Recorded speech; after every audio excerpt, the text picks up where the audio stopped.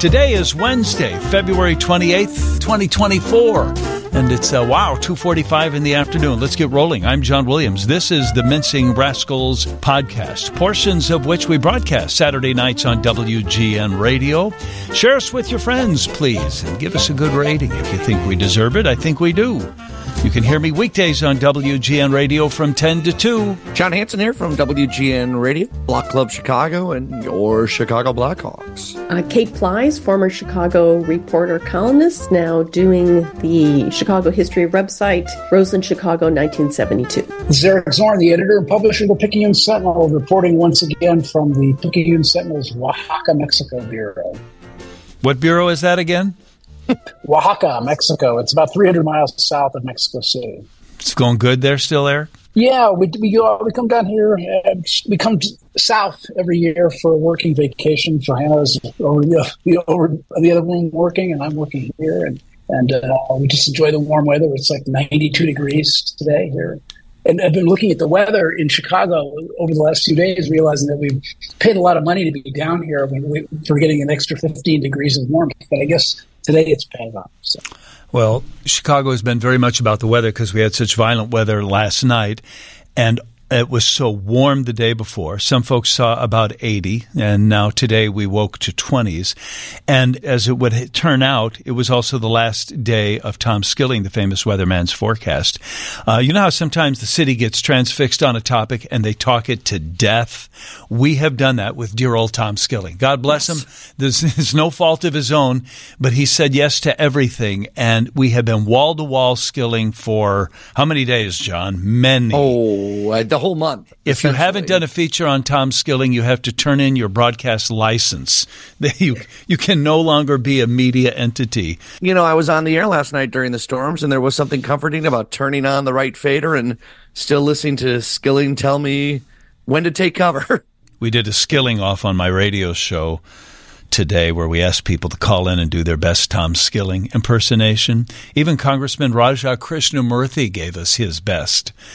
So how about this? What do Mike Pence and Illinois Senator Tammy Duckworth have in common? Both have families thanks to IVF, and both have spoken out in favor of legislation to protect the science and progress that gives couples a means to have children. It's a very complicated process that Senator Tommy Tuberville just can't get his head around.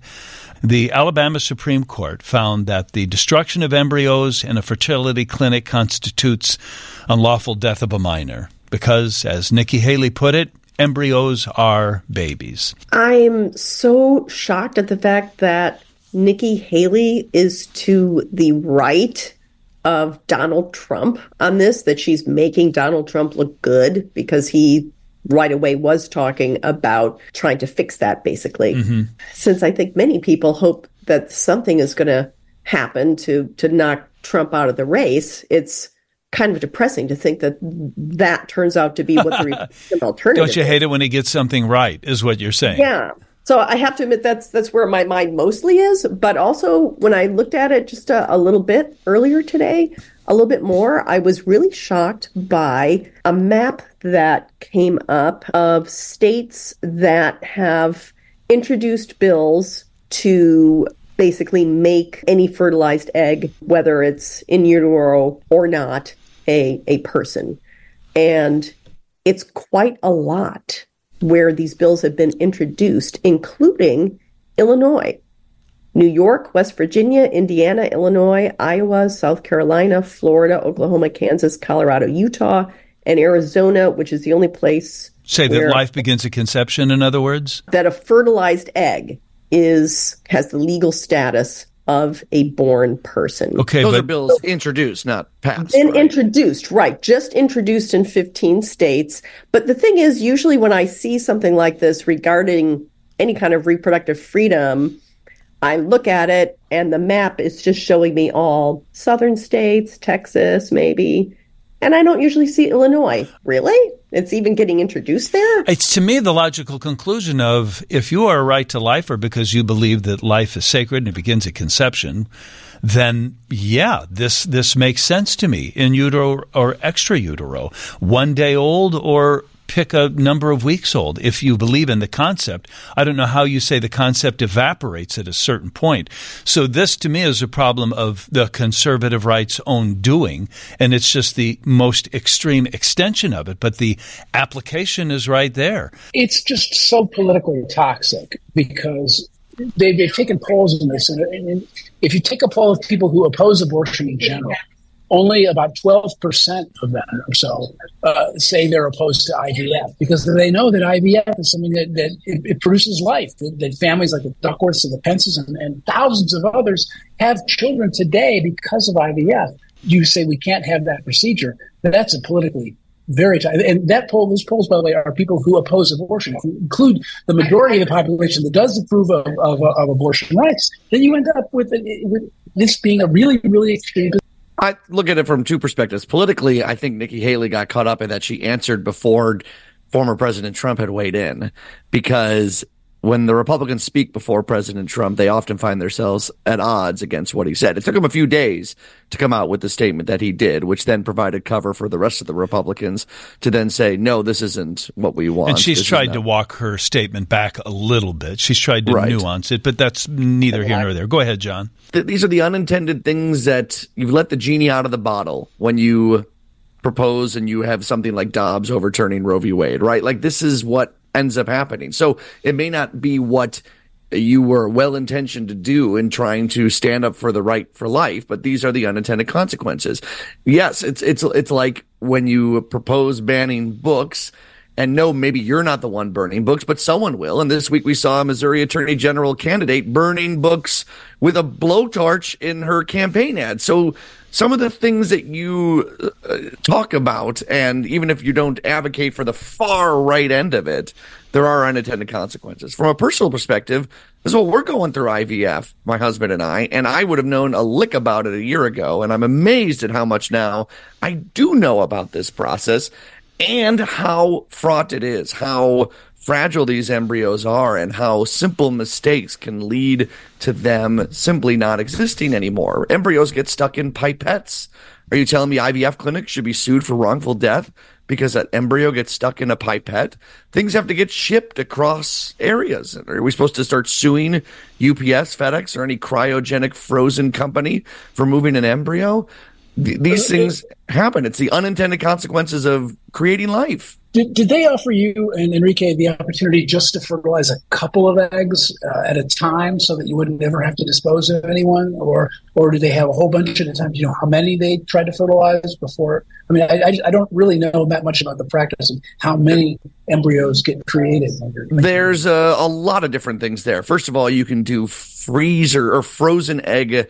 You get a donor that's a frozen egg donor. I mean, you have a certain allotment of them, but they still create embryos out of as many as they can, 5 or 6. Or you do live egg donation, where through a woman's cycle, she might create 15, 20 of them. And the goal is to create as many embryos as you possibly can to give you as many options. Number one, they don't sometimes transfer correctly, and there's a miscarriage, just like in a normal sort of situation. Number two, sometimes they're genetically tested, and there are major problems that embryo would never, ever see the light of day because of something that is wrong with it genetically. So the vast, I'd say over 99% of people end up with more embryos than they need, that they ultimately will use to create life. You can donate them. They can be donated to science, so they can be discarded in a respectful way. And that may all sound icky, but all of this goes towards creating life, which is like the whole point, is creating life. And people are so for couples coming together and creating life. This is the way it works. And if you say you lose a single embryo, there's a wrongful death lawsuit, it will shut down IVF as we know it across the United States. And 2% of all babies now are born via IVF. John, then you and Enrique found a woman to carry the child to term from one of you as the donor, right? Still working on officially signing that, but yeah, that's the next part in the process. It's not the same person often. I mean, some couples go through IVF and They end up implanting the embryo into the mother, and she gives birth. That isn't an option in our situation. So we also have to get a surrogate, but it's an egg donor. We don't know, but have read profiles and been genetically matched to make sure everything works. And John, I literally cannot imagine if this was in Illinois. We are days away from this happening for us, an embryo creation. And just to put yourself in the mindset of someone who has tried for years to have a baby and just can't. And you are days away from getting to the next stage where you have this possibility, something you've dreamed of. And now for it all just to be tossed into, we don't know what's going to happen next. I mean, it's not affecting me, right? It's not affecting our state. It's even hard for me to listen to these stories because it still kind of makes the hair on the back of my neck raise up because of fear about our process getting shut down too. Well, this happened to some people in Alabama where right where you were, they got a call at night going, guess what? We're shutting it down. There were people that were doing the transfer the next day, meaning the embryo's been tested. It is ready to go into either themselves or a surrogate. They are finally there to create life, to have that baby that they've dreamed of, spent a lot of money on, oftentimes injected with so many different drugs to try and recreate this thing to make it work, just to be told, well, we don't know. It's alarming. It's crazy. It's so politically toxic that in Alabama there's been legislation proposed that would allow for IVF, but only up through next April. So basically, gets them through the election season. Because I think this is the kind of issue that will really get voters exercised. And so it gives you an idea of how dangerous this topic is. And Donald Trump realized it right away to his credit. He distanced himself from this ruling. IVF is a very popular procedure for obvious reasons. Just listen to John talk about it. It's something that has become really mainstream. You say 2% of all babies born are IVF these days. Yep. That's like what, that's hundreds staggering. of thousands, That millions? is staggering. It's a staggering number. And you're going to tell those parents and those kids that the process that they use, they can no longer use it, and that they're sort of legally dubious status. I mean, it's really politically horrifying. Well, it's not a legally dubious status. I mean, it's possible. Maybe this is like the abortion situation in this country. Leave it up to the states, and if Alabama wants to live in that space, they can. Shut down all the clinics, and everybody that wants that procedure will have to find a way to do it out of state. I mean, would you guys agree that this is something that should be left to the individual states to decide, or should there be a federal mandate? Definitely a federal mandate. I think it's a human right to be able to control like this. And I know there's been a movement. Tammy Duckworth has introduced legislation. Yep. She's done it before, and it's never moved because Republicans realized that at the time it was, I guess, offending their base, that they're going to leave well enough alone. But now that it's actually a reality, now that it's a threat, I can really see this legislation going through and being approved in the Senate and the House, because I think the Republicans are terrified of this issue. That is what I was going to say. Now that there's a reason for this to resonate with the Republicans, she might have some better luck with it. But I was just wondering if anybody had seen anything on whether legal analysts think that it would stand up to the Supreme Court or not. The outcome that would be the harshest they would impose, I imagine, would be what John suggested, like leave it up to the states. And even Alabama's legislature right now is starting to tackle this issue and try and cover it. So I think that this issue will be settled, whether it's through federal laws or every single state legislature coming forward and saying we will protect IVF, because it is that politically toxic. This is a third rail of third rails that you don't want to touch.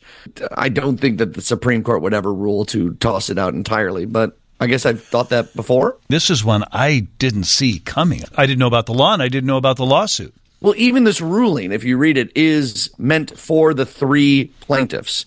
Even the judges themselves did not expand this beyond this. It was for these three plaintiffs for their wrongful death lawsuit. That doesn't mean that it couldn't expand further, of course. If it's taken up, they can take specific rulings and widen them to broad bases of people. But I don't know if they're like with other Supreme Court test cases, whether it's the current case about government regulation and agency oversight, where people or groups, both sides do this, they handpick a case trying to get it to the Supreme Court.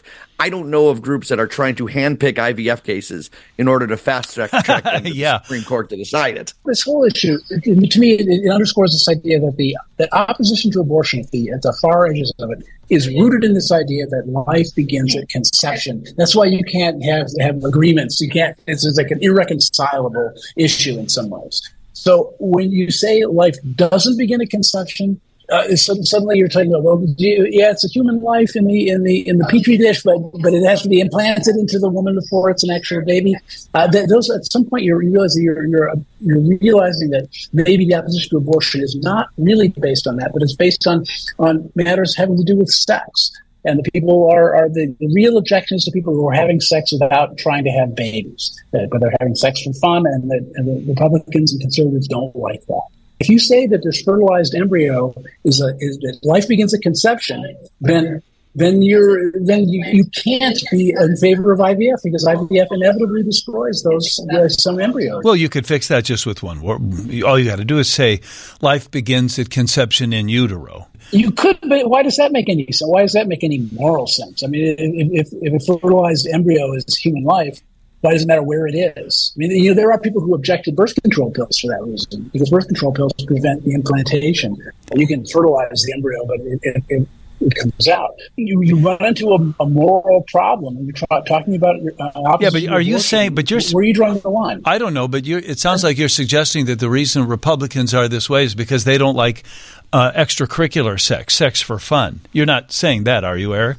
I am saying that. I know, and that's not true.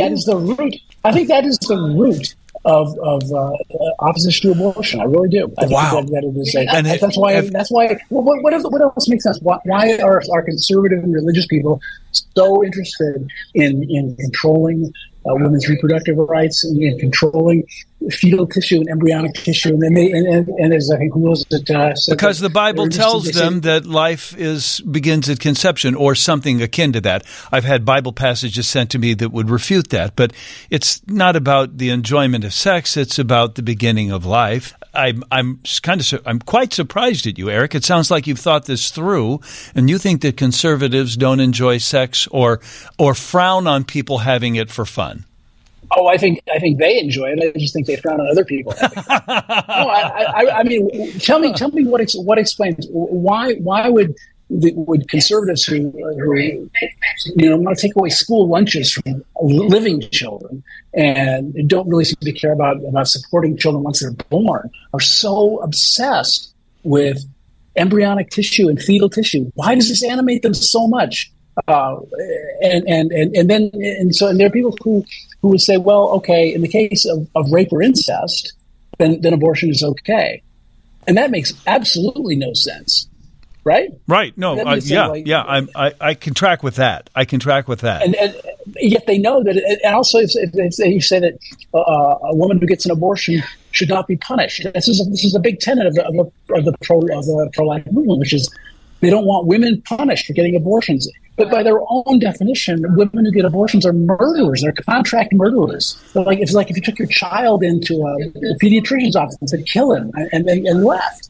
By the necessity of their logic, that's how they view abortion, as murder. You see the signs, you see the posters. Abortion is murder, but they really don't want to go there because they know it's politically unpalatable. Right. But give them a chance, and they will. Look at some of the third world countries where they have really strict anti-abortion laws. They do imprison women, and I think that would be coming here if we keep going down this slope.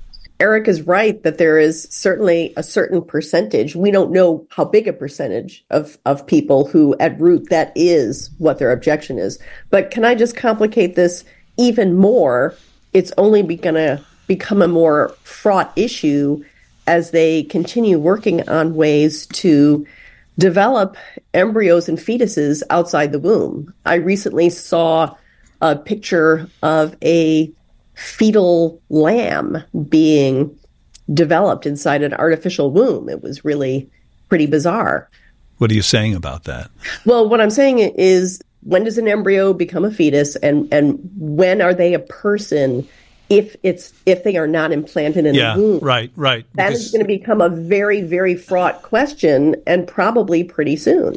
All I know is anytime you put reproductive rights on the ballot, or if state legislatures are left to make these decisions, very often the voters tell them to err in the side of allowing reproductive access. The Supreme Court left it to the states. The states have held numbers of ballot initiatives, including in Kentucky and in Kansas, and the pro-choice sides have come out and dominated those conversations. So I'm not going to wade into the to the Eric Zorn, what really drives people to have the opinions they have. But from a political perspective, I feel comforted knowing that IVF is safe. If Alabama is going to go and make a law to protect it for women and men, and I feel like there will be enough support of IVF to prevent this slippery slope argument from taking hold. I want to move on to another topic here, but I'll say two things about it before we do. One is that Alabama, its IVF is not illegal. It is the unlawful destruction of the embryos, which is illegal, or that at least created this civil case. So you can use in vitro fertilization. The question unresolved right now is what do we do with the embryos, or what happens if an embryo is damaged or destroyed somehow? And one other thing, John, you and I talked about your circumstance with Enrique in the hallway. Was that before we knew about this Alabama? I think ruling? It was that day. I think it was literally that day. And so I was kind of caught up to speed on what is a revelation maybe for the panel and our listeners here. And I appreciate you being this candid about it. I just wanted to say what a marvel it is, and how marvelous it is what you and all kinds of couples are able to enjoy. I was almost in tears when you were telling me about it because I was just so happy for you. I can't think of two people who will be better parents, who are more loving and caring and intelligent. And you guys are a great couple, and lucky the kid that is going to be raised by the two of you. So hats off to you and congratulations in advance. I hope everything goes as well as it has so far. Thank you. Yeah, fingers crossed. That means a lot, John. And I hope that we'll be able to chat about it more as we go through the process, because it is something that I have learned so much about, and I actually really enjoy the thousands of questions that everyone has on it, because I interviewed had the same you in questions. the hall. I had the same questions about a year ago, and it's fun to discover how amazing science is. You should team up with Cheryl Scott, the weathercaster on Channel 7, who's been harvesting her eggs. If you guys could do like a big Q&A for everybody, and about all the various parts of the process. More people will show up if you put her on the poster too. Seriously, Chicago does a lot of things right. Our city leaders, businesses, teams, maybe we don't talk enough about the talent on display in Chicago. But the ballot going out in March is going to have a referendum, a question worded in a way that a court has ruled is, in fact, unconstitutional. Too late to reprint the ballots, so now voters will be asked a question whose answer won't matter and whose results won't even be tabulated. Put an asterisk by that sentence, but let me finish my introduction.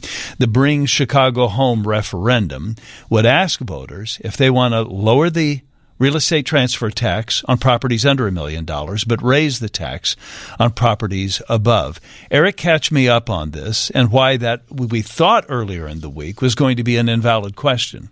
Well, the referendum calls for an increase in property transfer taxes for properties that sell for $1 million or more, and a slight decrease in the real estate property transfer tax on properties that sell for less than that. And the question combines those. Do you want to have this decrease along with this increase? And the opponents of the referendum say that you can't do that. You can't put in a sweetener. You can't say, well, we'll give you something good here if you vote for something you may not like, which is this property tax hike. So last Friday, a judge did not explain her ruling, but if you read the brief of the plaintiffs in the case, you'll see that they make the argument that this is unconstitutional. You can't ask to read what amounts to separate questions by throwing in this sweetener. They call it log rolling. I'm not exactly sure why. And so that appears to be what the judge has ruled, because the truth is that the council at any time could have lowered that tax on its own. They don't need voter approval to lower the property transfer tax. They do need approval to raise it. So they've thrown in gratuitously this lowering of the tax. in order to try to build support for raising the tax. And the people who are objecting are saying that's not right. And the judge apparently has agreed. And I'm not exactly sure where it stands. John Hanson, I think you said were maybe a little bit more up to speed about where the appeal is going to go and how that There's might happen. two separate appeals that are making their way through the system right now, but no rulings yet on where this goes. And we're running out of time. I do think the one wise thing was you're not going to strike it off the ballot. So they're still both sides encouraging people to vote the way you want to vote, just in case we find out in a week that actually, okay, the votes will not be sequestered. They will actually be counted. But that really raises some questions about what about this 5 or 6 days interim when people have been voting and not knowing whether this question is legit on the ballot or not. So I don't know if that quite answers the question, but where are we in general on the underlying principle, regardless of the wording of it? But John, do you think that this is a good way to fund the services for unsheltered Chicagoans, charge more in the transfer of property for wealthier, for more expensive properties? is that an option on the ballot? Yeah. It's like one of those great things in principle that sounds wonderful, right? And I just want to vote for it. First of all, I don't live in Chicago anymore, so I will not be I'm not eligible to vote for it. Nor will it impact me if it does pass. But I have a lot of questions. How are things really earmarked for specific funds? It sounds great, but what are the unintended consequences for small business owners or landlords? Generally speaking, I think I would vote no, but I guess I don't have a great reason for it other than I don't like the overall position Chicago is in financially. And while this is a noble cause to fight for, I don't feel like it is. I don't trust the city to spend my money the right way anyways. I'll bet if you had a property that was worth $1.6 million, you owned a 3-flat, you lived on the first level, you rented out the other 2 or sold those, now you're going to try and sell it, and suddenly there's a huge tax on the transfer of the title, you'd probably feel different about that. It's hard to vote to give your government the opportunity to take more money from you if you see how it's spent and see how they manipulate their budgets to make it seem like they're in much better shape than they are, right? Like, so then it's like a principled stance of, I get this could potentially reach people's pockets that need it, that don't even have pockets right now, but I don't trust the rest of the way you do things, so I just can't give you this win, I guess you could say. Yeah. I bet I'm not wrong. I bet there's a lot of people thinking that too. And John, this is exactly why they included in this referendum question this idea of lowering the tax on people whose properties are worth less than $1 million, which is what I believe the judge is going to say is unconstitutional. And I get that. It's like saying, hey, we'll give you this. You people who make certain less money, you'll be better off if we let us tax the more expensive properties more. And so that's the sentiment that John just articulated is exactly why they added this unnecessary thing. Because one thing that is maybe not as well known is the city council tried twice earlier to put a straight up referendum on the ballot, just increase the property taxes on property over $1 million. They tried that twice. It failed twice. It only succeeded when they added the sweetener for lower income. Property worth $750,000 is not lower income, but that's why this referendum question is seen as potentially probably unconstitutional. It's also misrepresented as being a mansions tax, and I'm really in favor of the mansions tax. I think if you've got someone whose personal residence is worth more than $1 million, I'm all about progressive taxation. If your house is worth more than $1 million, you should pay more. For sure. The problem is that a lot of properties that are worth more than $1 million are 3 flats and 6 flats where the individual residences aren't really worth nearly that much. And so you really are not necessarily just hitting wealthy people here. There are people who may own that much property, but these are not necessarily mansions. And I think they should, when they have to go back to the drawing board, they might think about just going after single-family residences or places where the units themselves are worth $1 million. That could actually work in everyone's favor if they have to go back to the drawing board on that, because I think that is the biggest problem with this. The longer I've sat with it, the more I have felt like, as much as I'd like to see a dedicated revenue stream, as much as we all would like to see homeless problem fixed in Chicago, I would not vote yes on this referendum. I feel like it has been somewhat deceptive, unfortunately, from the activist side. You make the point that they have been calling it a mansion tax, and it is not a mansion tax. That's going to be a very small part of the people who pay. It's going to be almost all small multi-unit buildings and then larger commercial real estate and small commercial real estate. Cranes was talking about some buyers who bought a small place in Irving Park, used to be a dry cleaner. They wanted to make it into a daycare. They, just this past August, spent $2.6 million to buy it, and they paid $19,500 for the transfer tax as it stands now. And if Bring Chicago Home had been in place, they would have paid almost $50,000 instead. That's like a $30,000 difference. So that's a lot of money. So I think it's a little deceptive when the activist side tells us that they just believe that there will be no impact on development, on economic development, or even affordable housing development, or whether or not it could raise people's rents, because that'll happen. That'll happen. It could. No one knows that it won't. I find it very irritating when people pretend to know things that they don't know. We work in radio. That's what we're supposed to do. Boy, am I in trouble.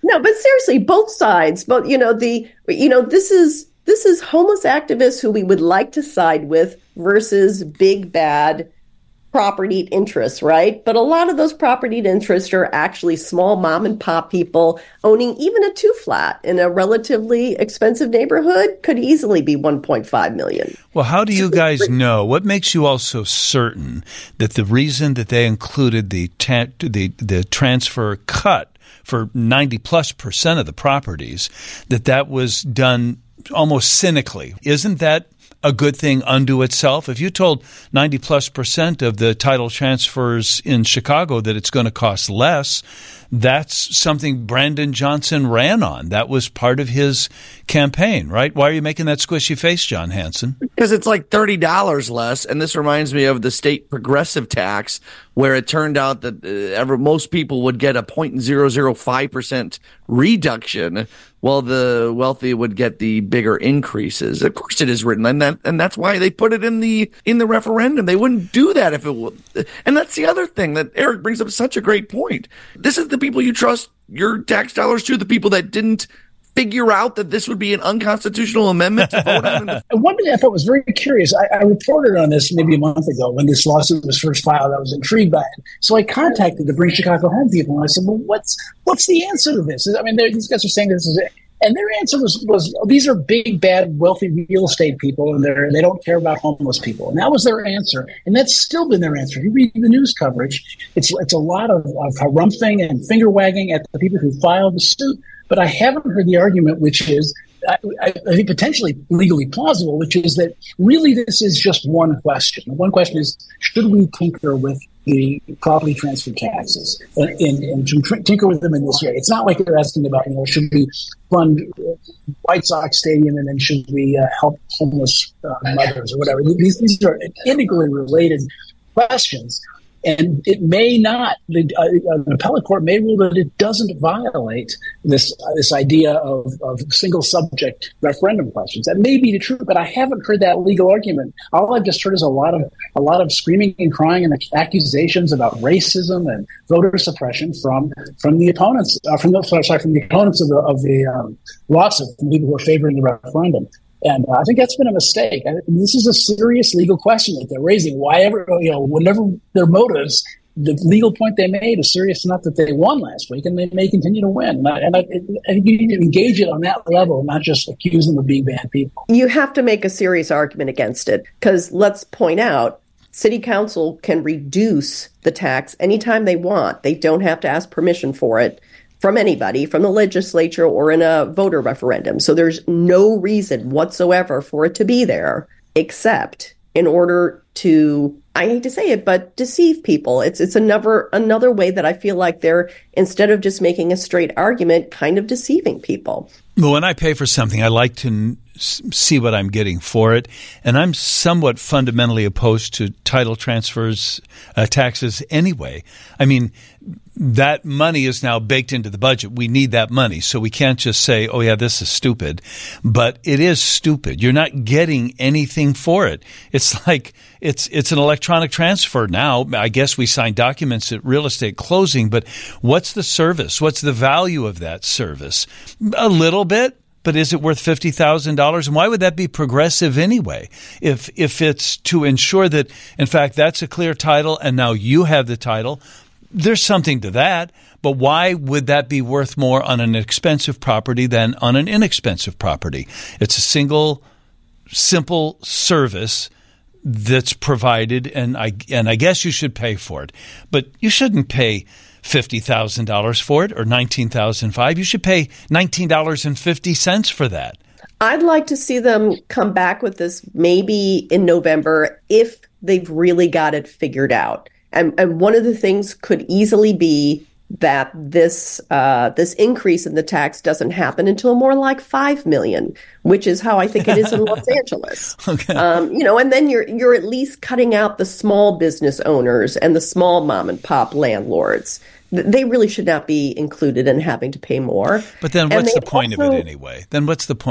Well, to provide a steady revenue source for homeless programs. On fewer and fewer properties, though. I definitely think that's still an issue, and I wish there was some sort of study for us to look at to get an idea of what effect might happen with that. But it's at least a legitimate thing to shoot at. They have not really told us exactly what would happen with that money. And the way you craft homeless policy, it matters. I mean, look at San Francisco.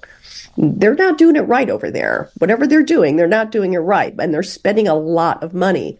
I think the voters have a right to know what exactly the policies would be. That was also part of the lawsuit. Another complaint was that the money had not been appropriately earmarked. It was a trust us and spend it on homelessness. And that's essentially what it amounts to. Mm-hmm. Eric, catch us up on the Officer French story. I want to just spend a few minutes on this and what happened in court or didn't happen in court, actually. Can you kind of brief us on that? Yeah, the trial right now is going on of Amante Morgan, who was accused of murdering Chicago police officer Ella French back in August of 2021 during a traffic stop in which gunfire erupted. And prior to the trial, the judge ruled that police officers in uniform could show up in court, but he has since limited, I guess the mother, Amante Morgan's mother, came with a Free Amante Morgan or Justice for Amante Morgan t-shirt, and he made her cover that up in the viewing gallery. And this just reinforces for me the necessity of keeping theatrics to an absolute minimum in a courtroom and outside the courtroom. Evidently, the Amante Morgan's people have been putting up posters or flyers on utility poles around the courthouse, trying to get the attention of jurors. And I think that jurors should not necessarily see who's in the courtroom. I think that having police officers in uniform sends them a message, and having family members wearing T-shirts sends them a different message. I don't want jurors in any trial to be sent any kind of message. And I made the same point back when Officer Van Dyke was on trial for the Laquan McDonald shooting. There were a lot of protesters outside the courthouse yelling about convict this criminal and justice for Laquan and so on. I totally believe in justice for Laquan McDonald. I also believe in justice for Officer Van Dyke. I think and that's what a fair trial is about. Fair trial should not be like a sporting event where spectators get to weigh in and the decision, the finding of fact is influenced by public opinion, because that borders on mob rule. So I think the judge allowing uniformed police officers in the courtroom is wrong. I don't think there should be any hint from the people in the gallery how they feel, because how they feel is not important. And I think the judge really made a mistake in allowing that in the courtroom. So do you think uniformed police officers, any of them should be allowed to sit in the gallery then? No, I think they shouldn't. I think anything that suggests that you have some sympathy with one side or the other, if the jury can see them, should not be allowed. The judge felt otherwise. In the past, Eric, haven't there been trials where they did not allow the courtroom to be packed with officers in full uniform? I feel like we've heard about this before. I think there have been. There have been cases where because they can do that. And have total sympathy for the police officers. I have total sympathy for the dangers they face. I mean, this has nothing to do with that. It just has to do with it. You wouldn't want to have, you wouldn't want to have 30 people in the audience wearing, Free Monte Morgan t-shirts either. And essentially showing up in a police officer in a uniform coming to a trial is sending a message to the jury like they're seeking a conviction. And I don't think that should be even a controversial viewpoint on my part, because you don't want juries to convict or acquit based on what they see in the courtroom. What they see in the gallery. I can imagine the officer saying, I'm not here to try to influence the jury. I'm here to support my colleague. It's like being the one person at the road game when everyone else is in the home jerseys in the crowd. Obviously, this is the millionth of stakes, but I guess it can make you feel a little uncomfortable, and maybe you would choose to act differently. I guess, there is that sense of if you're looking as a juror and 80% of the people in the gallery are police officers in uniform, that does give the sense of, I don't know whether it's intimidation or just, this is the side I should be on. I went into this discussion thinking, who cares, let them wear their uniform. But Eric Zorn brought up some good points. I think I might have switched sides here. Wow. I'm going to segue to a different topic, and I don't mean to be callous about this. But speaking of sports, Eric has spent some time writing in his Picayune Sentinel about Caitlin Clark. I love Caitlin Clark. I love watching her play. I think it's very difficult to compare the record that she is about to break. I think she's going to probably break Pete Maravich's scoring record for any kind of NCAA basketball. I mean, she's got 17 points to go, something like that. She's got a couple more games to do it. But it's very hard to compare her record with his. He played 3 years only, and he didn't have a three-point shot. He scored 44 points a game, but he took twice as many shots per game as she did. In baseball, every player gets to bat about the same number of times, so you can compare like home run records and so on. In basketball, it's very, very difficult. I think you should just sort of maybe set that aside and say that she is a singular talent. It's amazing to watch. I see that the prices for tickets for the Ohio State-Iowa game this weekend are up over $3,000 in Iowa City. That she stands to transform the WNBA. But the other point that I made is I did ask my readers whether they thought that she could play in the NBA. She's a phenomenal shooter, great passer. A third of them said that she could play in the NBA, not the WNBA. And it's clearly absurd. She's 6'1" and I think 6 feet tall, 150 pounds, which would make her just about the smallest player, if not the smallest player in the NBA. And when you're that small in the NBA, you have to be like Muggsy Bogues or Spud Webb. You have to be really, really fast. And they could dunk, by the way. And Spud Webb won the slam dunk contest, too. But I think she can actually transform women's basketball. She can. The TV ratings for this game on Sunday against Ohio State, Ohio State's ranked second. I think Iowa's ranked sixth right now. I think those TV ratings are going to be huge. And ticket sales are already huge. And then she goes to the WNBA, whether it's in a year or whether it's just after this season. She's going to draw crowds like we haven't seen before. And she's an incredible talent. It's a wonderful, wonderful thing to see. I think what's impressive about her is she has people that know nothing about basketball or women's basketball at all know her name, right? I'm someone that I would consider myself in that camp. I don't follow college basketball, men's or women's, and I know who Caitlin Clark is, and I know the record that she's chasing, and I think that provides such value, not only the high ticket sales, but just the people watching, but just that I can name a women's college basketball player, even though I don't pay attention to any of it. That's a big deal, right? I think you start to enter. There's very few athletes that do that, and to have it be a woman on a college basketball team, I think is huge. You're right. To cut through the culture like that as one person is really extraordinary. I think that's why Eric took some heat then, because if you qualify her success in any way, you're seen as disparaging her. But the idea that she could play in the NBA is preposterous. She couldn't play for a Division I college men's basketball team, a college men's team. I don't think she would be a competitive player. And she wouldn't get the ball past half court if she was in an NBA uniform. She could make her shot, right? She can shoot from 38 and 42 feet. If she was wide open, she could sink a shot. But would she be a credible player or just a gimmick They could just trot her out for the All-Star game where they don't play any defense at all. That's what I was going to say. Yeah, she could play in the All-Star game. If there was some like singular thing where her skills were somehow woven into some hybrid men's game, I don't know. I would like to see how she could compete with the men. But why do we have to? I want to know, why do we have to ask this question? I hate to be silly about it. Maybe it's just a general fascination we all have. But in my brain, I just separate them as two different sports they're the same sport, but two different things. And I don't feel the need to combine them. Like what people are like, what would Michael Jordan do in today's basketball? Why do we go to these lengths to do this? Why? Did you just kind of throw that out there to your readers as an interesting hypothetical?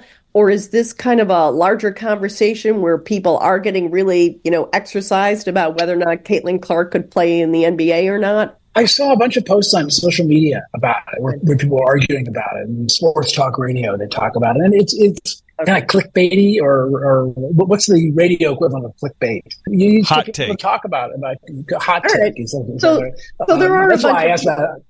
So there are a bunch of people who actually care about whether or not she could play in the NBA. Who know nothing about basketball. Yes, and it came up actually also when Brittany Griner was in prison over in Russia, and she was really sort of a lot of news. And Brittany Griner is I think 6'10", and people were saying, well, she could play there. That was where that kind of conversation got rolling. And then you've got Caitlin Clark, who is, to watch her play, first of all, she can shoot the ball from just about anywhere. She's phenomenal. But she's also a really good passer. Mm-hmm. She takes only 20 shots a game, and Pete Maravich took 38 shots per game. Pete Maravich, was kind of a ball hog compared to Caitlin Clark. So when you're comparing their various records, you got to look at all these different factors and say, and I think Caitlin Clark, Pete Maravich was a very important ball player back in, he graduated in 1970, so it was a long, long time ago. And I don't think he transformed the sport the way Caitlin Clark is going to transform her sport. She's going to be the Tiger Woods of the WNBA. Women are their own equal selves completely by themselves. It absolutely does not matter in any way, shape, or form whether or not they are physically big and strong enough to play competitive sports with men. Many times, I know you guys will understand this better than I because I'm not a big sports fan, but my understanding is that the women's games are sometimes even more interesting to watch because they have to play with a little more strategy, a little more style, because they don't have as much physical strength. I just don't understand why anybody thinks it's important. My son said to me this morning last night when I was talking about it, he said what John Hansen said. He goes, wait a minute. Why is anybody even talking about this? Isn't it enough that the women's game is an interesting game unto itself, and you don't need to compare or contrast the abilities of the two genders? But Eric did, and I was kind of intrigued by something else you dug up. Steve Bertrand stopped me in the hall after our show the other day. He said, could not believe when Zorn said on the radio about the 100-meter dash comparison between the men and women, that the fastest women in the world would be competitive high school boys runners, but wouldn't win the races in a track meet with high school boys. So I went and looked it up, and the fastest woman of all time is Florence Griffin Joyner, who in 1988 set the world record for the 100-meter dash at 10:4. The Illinois boys high school record for the 100-meter dash is 10.15. The physical abilities are innate, and we shouldn't try and make too much out of the difference. A way to go for your son to say that, for sure. I'm relieved that your research validated my hypothesis. Yeah, but you didn't research it before you said that, Eric? I had no, I didn't know I had, but it'd been a while. It'd been several years ago. I looked this up for similar reasons. I think it had to do at the time I looked it up that this also plays into this whole idea of trans girls playing in sports for girls. And that's when some of this stuff comes up, and that's why that's sort of a little bit of the underpinning. And no one is saying that Caitlin Clark is trans or anything like that, but that has been bubbling under the surface. And certainly, if you look at the comment thread in the Picayune Sentinel on Tuesday, or you'll see that is or not Tuesday, last Thursday, you'll see a whole lot of that kind of conversation bubbling up as well. So that plays into the cultural moment that we're talking about here too. I looked it up.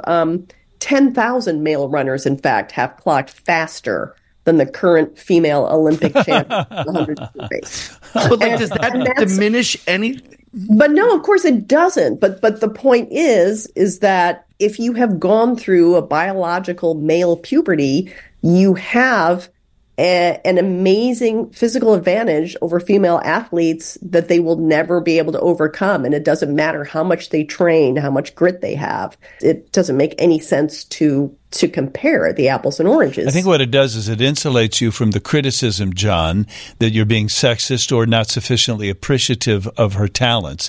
You're simply saying these are different kinds of beings, and here's the proof. But then I feel like I don't have to take a stake that almost feels like defensive towards my gender, which I feel like sometimes comes out in these discussions as if it's like, yeah, but she couldn't play with the boys, and maybe that's true, but why does it have to be said? And I'm not trying to call you out on this, John, but you were very vehement that it would never happen, to a sense of enthusiasm that you don't bring other topics sometimes, I guess I'll say. There have been two women in history drafted by the NBA. Neither of them ever played a moment in a game, and I think they were done as some publicity stunts. And she's got a whole bunch of endorsement contracts. She's going to be she's a phenomenal presence, a cultural presence right now. And I don't think she would want to have anything to do with anything that would diminish that in some way, to say well, yeah, you can't beat the worst player in the NBA one-on-one. Well, I don't know why I was so defensive about that, John. I wouldn't say defensive. You just were fired up, and I just was kind of surprised. Well, I was something, and I'll have to get a therapist to explain that to me. Elite female athletes are more than happy to concede this point because it does not take anything away from them. I went and rewatched Serena Williams on David Letterman back in, I think, 2013, talking to him about it, because in that year, another male player, Andy Murray, had said in a friendly way that he would like to play her. And she said to David Letterman, I said, no, Andy, no, stop saying that. You would slaughter me. I would never do that. That would be ridiculous. And she went on later to admit that she, even at the top of her game, could not beat the top 100 male players because she's Serena Williams. She doesn't have to pretend something that she's not. What she is enough. I just feel like there's enough of an itch that people like to scratch with these debates that I think there's way more TV opportunities, like the battle of the sexes between Billie Jean King and Bobby Riggs, that I would tune in to watch, including just ordinary Americans versus Olympians, like that sort of stuff. I want to see. Oh, sure, that could be fun. That could be fun. I raced an Olympic swimmer once in a TV bit in the morning, on the morning show. How'd that go? We did 2 laps of the pool, back and forth. I started. He waited till I was on the far end of it, so I had already completed half of it. That's when he dove in the water. I got out of the pool and ran back, and he beat me. Wow. So you got a head start, and you cheated. And I cheated. And the swimmer still swam faster than you. And they gave me back the mic, and I couldn't breathe. I handed it off to him, and it was like he hadn't even taken a step. Yeah. He could talk and toss back to studio. But I do think that I am surprised more of this. And I guess the answer would be, of course, Caitlin Clark would not subject herself to that sort of spectacle for only to maybe get, I don't want to say humiliated, but lose or something like that. Why do it? But I'd pay to watch some of that, John. I think I'd like to see some sort of exhibition just for the novelty of it all. When Billie Jean King played Bobby Riggs, Billie Jean whooped him, but Bobby was not only old, out of shape, and he didn't take it seriously. That was just silly television. He had already beaten Yvonne Goolagong. No, Margaret Court. Margaret He Court. beat Margaret Court. On the run-up. 6-2, 6-1. Wow. Yeah. Did he beat Yvonne Goolagong also? If he did, it was not that year. He first played Margaret Court, and he won 6-2, 6-1. And that's why Billie Jean King decided to go ahead and play him, because she had first wanted Billie Jean, even though Margaret Court was the top female tennis player at the time. I saw some survey where they asked a bunch of random men whether they thought they could win a point in tennis off Serena Williams. And something like a third of them said that they thought they could, which is crazy. I mean, at the talent level. I mean, the thing is, at the very elite levels, yes, the men are better than the women, but Serena Williams is better than 99.99999% of all men who play tennis anywhere. Oh, it's just of course. right at the very top. Right. She's not, but it's like the idea that she's just like an average guy is just completely not true. And the same with Caitlin Clark. Someone asked me, like, what would happen if you played Caitlin Clark 1-on-1 and she spotted you 6 points? Up to 10. And I said she'd win 10-6, maybe 10-7. I might be able to throw one in, but no, she's really good. And you're 6'6", right? Yeah, but I'm also 66 years old too. So the Doomsday Clock. What is it? What do they call it? The Bureau of Atomic Scientists or something? The people that run the Doomsday Clock said the that Bulletin of Atomic the Bulletin Scientists. And that we are. I actually used to work there. Isn't that crazy? Come in every day and look at the Doomsday Clock and get to work. It was great way to start the day. Wow. That's a little depressing. Okay, so then how is it that you posted these 4 means by which civilization will end? What made me think of it was the whole horrible rollout of the Gemini AI this past week. That combined with the Russian nuclear weapons in space last week. Yeah, right. It just reminded me that there are so many more ways. Oh, that and the combination with this crazy weather we had this week, right? One of the headlines was about how we were going to go through 3 seasons in one day, as we did yesterday. So climate change, right? And it just made me think about when I was a kid, we all understood that we could get blown up by nuclear weapons. But now we've got the nuclear weapons, which are only becoming a bigger problem all the time. In space. The climate change. Got it. 2. AI is inevitably going to come to a singularity, as they say. It's only a matter of time. Experts are thinking is maybe only like 30 years away. They used to say 50. Now, what does singularity mean? When it becomes like really intelligent, like in the Terminator, and can decide to do stuff by itself. So then it might wipe us out. What's your 4th way we're going to die? Oh, gain of function lab research. I mean, it's still going on. What does that mean? Well, we don't actually know for sure if COVID was a lab leak from China or naturally occurring. We don't know for sure. But what we do know is that it turns out the lab leak is a completely possible hypothesis. Okay, let me ask you this. Now, which of those 4 scenarios? This is fun. What do I think is most likely? Yeah. Mankind will someday expire. All life on Earth will someday expire.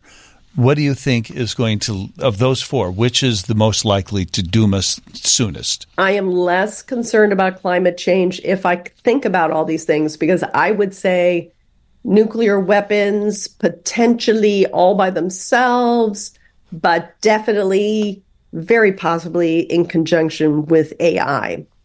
Oh, nice. Nice. So the robots launch the nukes. Well, you could put it that way so you don't have to worry about it. But well, that's not much consolation if you think that's going to happen. I think climate change will be our end. I think that we'll just cook ourselves off the planet.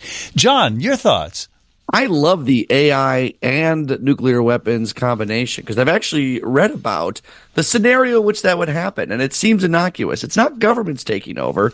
It's, let's say, AI is designed to make our 401ks as strong as possible and start to recognize that war actually brings prices of oil up and gets you invested in oil and then creates a scenario in which the prices skyrocket. They're not trying to end the world. They're literally just trying to put more money in our pockets and realize that they can do it themselves. That sort of scenario kind of freaks me out. Wow. I'm sorry, Dave. I'm afraid I've raised your 401k by 5%. Because AI, if it becomes sentient, it's going to have a self-preservation mode in it, and it's going to want to avoid ending the world because it's going to need human labor, probably, or some sort of machine, some sort of labor to keep power going to it, right? I mean, I think it's going to always need some sort of human drones to help it out. So I would say, my guess would be that if you have severe climate change, which that will lead to wars, which will lead to nuclear annihilation, and that would be where I would put my money. Movie reviews. We've been working our way through the films nominated for Best Picture. And while some of us have rotated in and out of our panel, John, you haven't been here for all of these. We've already talked about Barbie and some of these other movies. In fact, you've made it a point to see no movies since 1978. Am I right?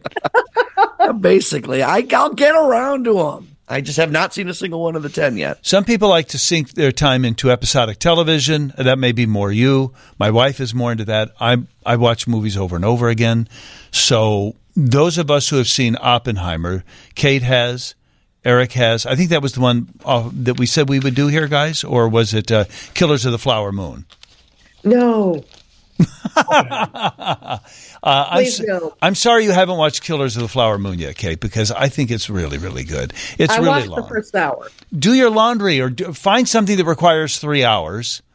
If it was a podcast and I could listen to it while I was walking the dog. Oh, yeah, right. John, have you seen any of the 10 nominated films? Not a single one. I'll sit here and listen to y'all. Or do what I do on the radio. Comment freely. I was really, I listened to the podcast. I clicked out last week, and then I listened to how everybody loved Past Lives. And so I watched it, and Joanna and I watched it this weekend. It's great. It's very, so you're a very smart panel here. I thought Oppenheimer was really entertaining, really useful to know. I was a little disappointed that it didn't really show the impact of it's all, for anyone who doesn't know, Oppenheimer was the coordinator, the physicist behind the creation of the atomic bomb, the project that was selling us. And you saw the test and you heard about it. You didn't actually see what destruction that bomb wrought. And I thought that was a mistake on the part of the movie. That it would have been important to see that, to show that, to see what exactly why this instrument was so awesome in a terrible way. But the acting was amazing, and the pacing was good. It was a long movie, but it didn't feel that way. You're critiquing a 3-hour movie for cutting things out? Yeah, I am. I think they could have spent a little bit of time showing the kind of human destruction and physical destruction that bomb wrought. Yeah. I was glad they didn't, Eric. I mean, yeah, they could have had actual footage from Hiroshima or Nagasaki. They could have reenacted some of it or found a way. Every now and then they would show you the white hotness of it. They would show you sort of the brightness of it. I thought that at times I was given a sense of the power of the bomb without actually having to watch humans being destroyed by it. Maybe that I was grateful, Eric, was just because I didn't want to watch that, but maybe I should have. But I was grateful that we did not have to see that. I did not find that a weakness. It was a bold move on their part not to.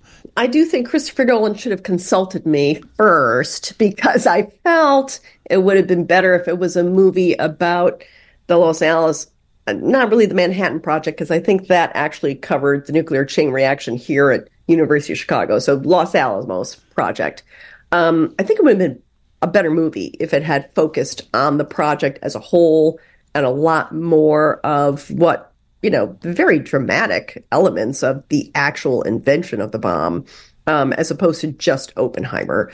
Cillian Murphy, I feel like Christopher Nolan just loves to rely on having close-ups of him with his eyes getting really big. They love to do that with him in all his movies. Okay, he's got big blue eyes. Enough. I get it. First of all, they should have done that.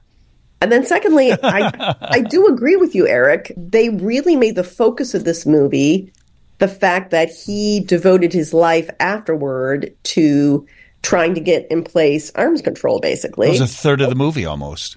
Right. Without having shown the true utter destruction, what at a human level, what it did to human beings, without having shown us that, that kind of didn't make sense to me.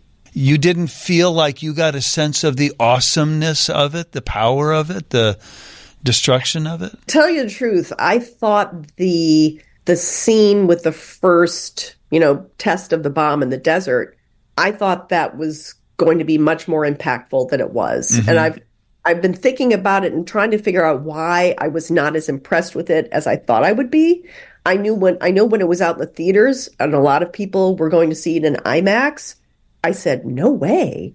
I can't think of anything scarier. When we watched Dr. Strangelove, and at the end of the movie, it's just, bomb after bomb after bomb going off. I thought that was very scary. Dr. Strangelove is one of my favorite movies, by the way. Love. I have seen that one. Let's talk about that. I love Dr. Strangelove. Give me your favorite line from Dr. Strangelove.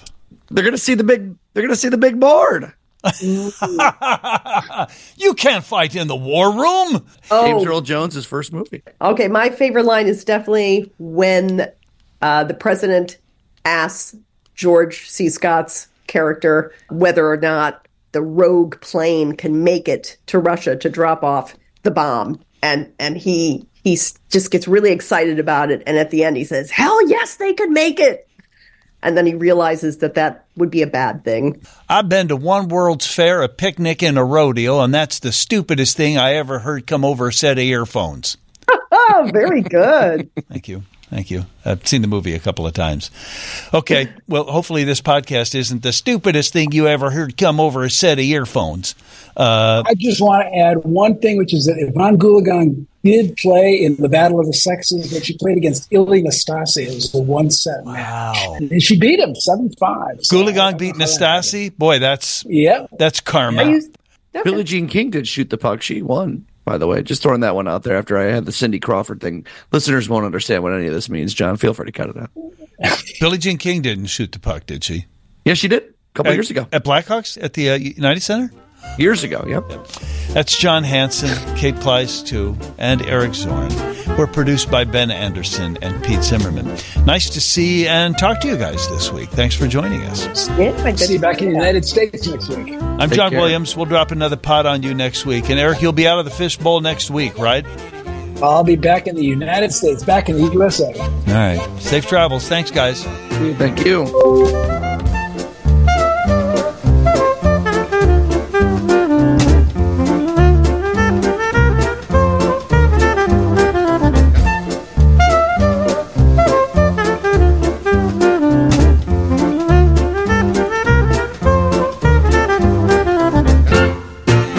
Subscribe to the Mincing Rascals podcast on iTunes or the Google Play Music Store. You can now also follow us on Spotify, or you can keep listening online at WGNradio.com.